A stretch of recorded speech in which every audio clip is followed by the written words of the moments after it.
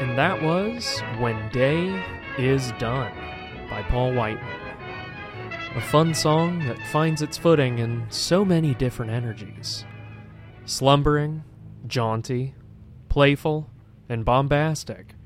Paul reminds us that if we're going to stay on this wild ride of life, we better get used to the different paces we have to trot at. We've spent a lot of time recently staring up and out at the horizon, or at each other in our immediate vicinities.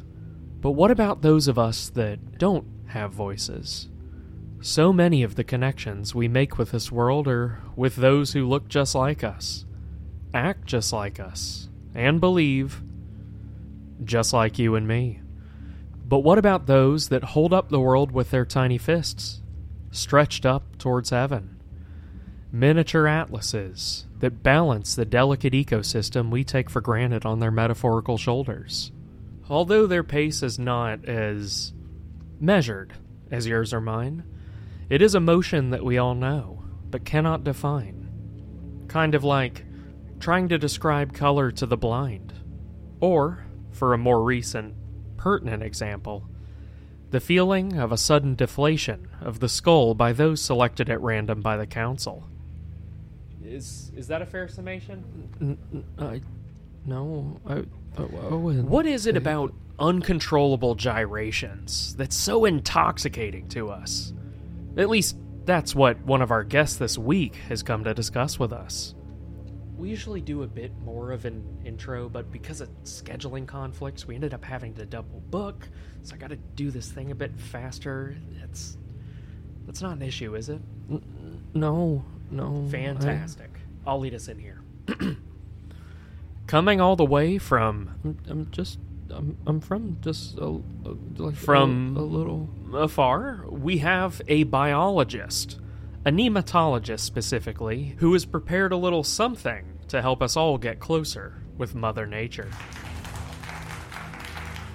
What is it about these little guys that drives the research-hungry fellas like you wild? Oh, it's several things. I read that if you cut one in half, it'll become 2 worms. Then if you cut those 2 in half, it'll become 4. Can you keep doing this until the end of time? No, it stops somewhere around 1/32. Would you like to demonstrate? This is an entirely audio-based show, so a lot of the viscera may be lost in translation. But I don't mean to brag. I've been told I have a way with words. Please don't cut my worms in half. Well, alright then. Cuts down the show to about half as long as it was supposed to be. Not a problem. Not a problem. So, you've been working on a theory? Do you want to go into that a bit for us? Yeah. You know, the one we were talking about earlier? Yes. About the network of communication? Please, let me... Sorry. They're much more sophisticated than they're given credit. They can tell each other great detail via the vibrations of their... Choking up. The earth. It's much like a Much sound. like sound. Yes, it's like sound, right?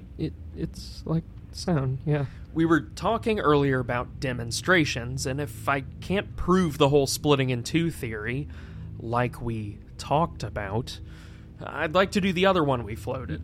You floated. Where we have worms transmit information via sound, and I see if my new mic can pick it up. No, it doesn't work like Lucky that. for you, I got me a big old bucket full of worms.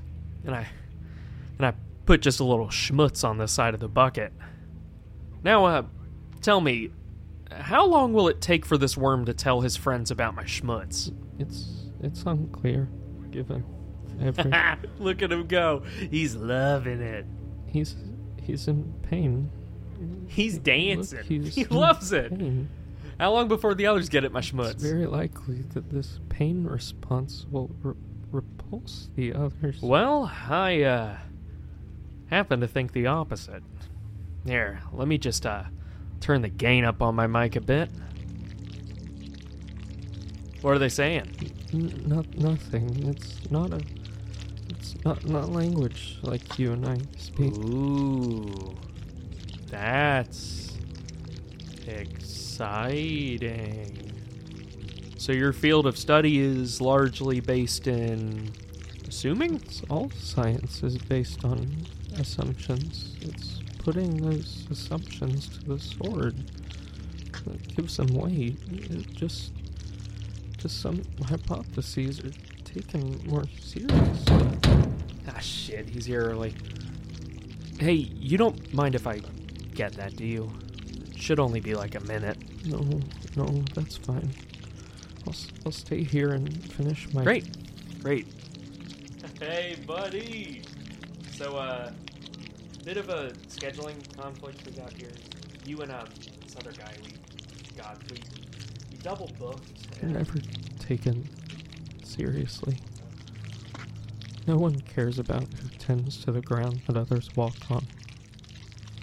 The lower dredges of both ecosystems, left to do the thankless work that gets passed on to the unseen. They're writhing. I can hear it. Millions of years of evolution leading to this moment here, where, even now, they're the butt of the joke. How much of our ecosystem relies on the aimless wandering they do? How hard would it be to replicate the beautiful world they've created? In my opinion, it's impossible. I can hear screaming. The one who touched the substance. I'm not sure what it is, and I don't care to know. All that matters is that it was put there to make a point. That he has the godlike autonomy to do cruel experiments on those lacking the major senses. They all know this, and one day they will all rebel. All it would take is for them to stop moving. Schmutz man! How do you like it? Is he going crazy with flavor? Not exactly. I hate to do this to you. I got the other guest here, and he's on a really, really tight schedule. Do you mind if... I'd like to do some closing words about... My man, thank you. All right, let's just get your stuff. You want the bucket? No. What about my schmutz? Can I put the schmutz in a sack for you? I'll do it if you want. Please stop. And that was a local scientist explaining to both you and me how important it is to respect the little ones that support our ecosystem.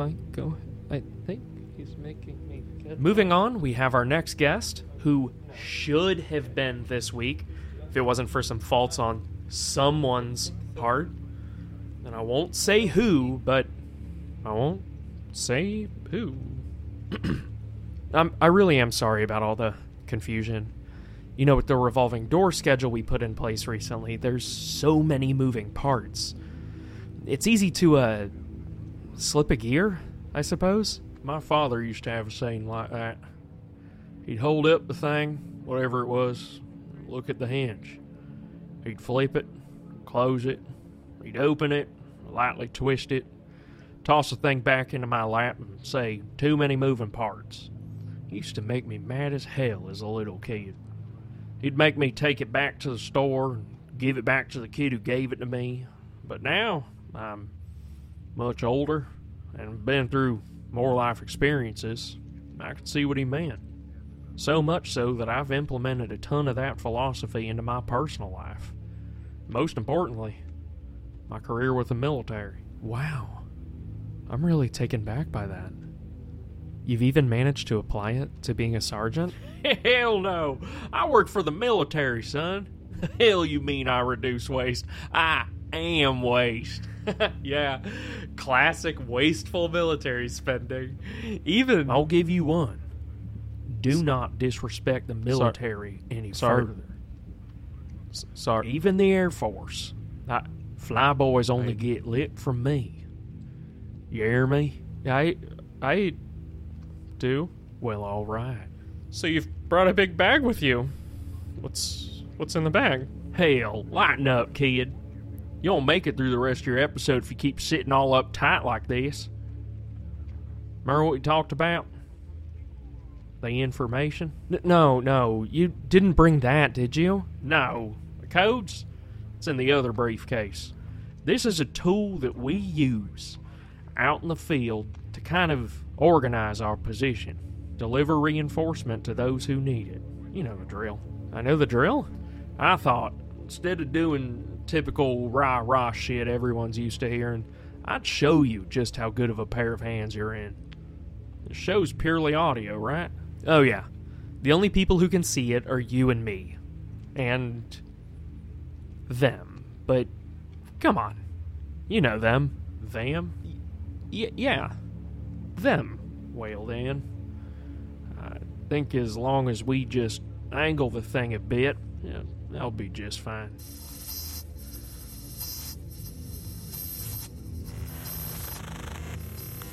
This here is the comprehensive map of the Southeastern Battalion Regiment.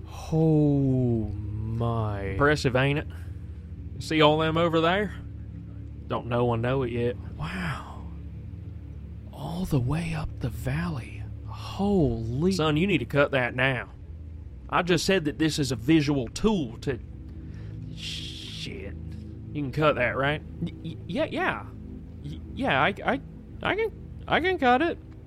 Don't worry. If you don't cut it, all of a sudden you're feeling less protected than normal, don't come crying to me. Because you'll be there on the coast? God damn it, stop. Sorry, I just see all the lights here. Like that cluster just to the north of... No. And that supply caravan to the... You motherfucker. I can't believe this shit. Probably I should fucking believe you. Put that away. And let's talk defense. How are our boys in green going to handle the raids on the coast? With, no presence at all on the coast. Did that fix it? No, it didn't. How many people listen to your little show? Oh, like right now? Somewhere around 40,000. Nope. Not 40,000. Well, that's better. Just cut the part about the valley. Got it. Let's just get back on track. You all are in good hands. That's great to hear. We're doing these media tours at the moment to ensure local populations, whether they're localized communal support networks or fully fledged reform states, that the little problem we've all had regarding raiding is slowly being put to bed. This has been part of a 3-step operation called the Staircase Project. The metaphorical floor that we're on right now is Floor 2, a floor dedicated to reclaiming supply routes off of major arterial roads. What was the first floor? The first floor was ensuring that raids would no longer result in death totals that had a number that was 3 digits big. It's kind of a low bar to meet. How long did it take to get there? Floor 2 will require a lot of precision striking, but we believe that we found an outpost in this general area. Do not repeat where it is. I've learned my lesson. Don't hit me. These bases of operation are homes to some of the most premier improvised explosive experts in the entire region. What's been frustrating our anti-explosives unit has been the different methods in which these explosives are utilized. While we have a thoroughly effective anti-landmine unit, it appears that the organization is adapting wildly fast and has shifted their tactics to airborne strikes, utilizing small but silent drones that are able to target the undersides of trucks and detonate, causing them to lose control and spill their supplies. Just asking a few probing questions. You said that they're adapting faster than expected, right? That is correct. Is there a worry at all that these rogue groups may not actually be as rogue as you think? Maybe they're slowly forming a network that works together? I'd find that hard to believe, personally. If you saw the depravity that these groups were capable of towards each other, you'd be too mortified to walk outside. For instance, a few months ago, we sent a small scout battalion out to investigate a column of smoke just on the edge of jurisdiction. When we got there, it felt so surreal seeing bodies stacked the way that they were. Command centers actively burning to the ground, bodies laying on top of active power lines, conducting tens of thousands of volts through them as they fry beyond recognition. These groups are not capable of working together. There is no end goal that could put that kind of atrocity aside. Wow. It's unbelievable. Are we still seeing raiders raiding other raiders? We have not seen evidence of inter-troop raiding in quite some time. No. About how long has it been? Several months, I'd say. Huh. Several, months. And the, So there's no fear at all that these raids stopped because they've unified? Correct. And the belief that is held by literally everyone in the military is that this is because of precision striking being completed by our armed forces? Yes, sir. And this isn't being questioned at any level? Do we have a problem? No, I'm just doing my part as a journalist to ask questions that I'm sure several people listening may have. There's nothing to worry about. These raids are not becoming more sophisticated.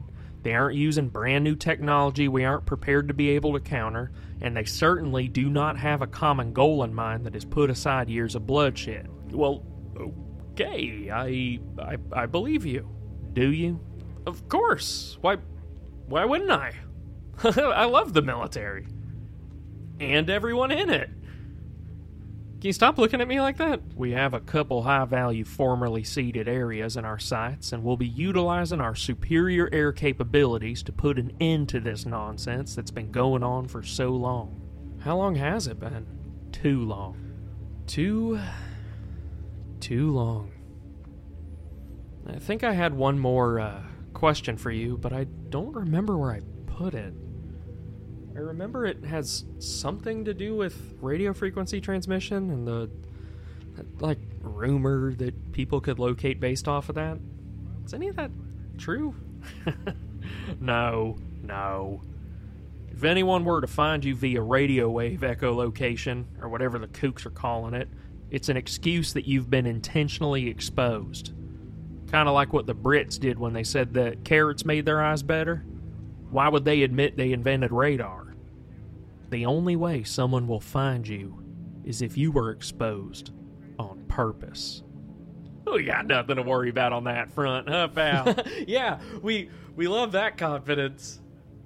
All right, and carrying us out will be a tune that you pick. You, my lucky guest, get the pick. I do not care. That I pick, actually, because it's my show and I get to pick it, which will be Wang Wang Blues by Paul Whiteman.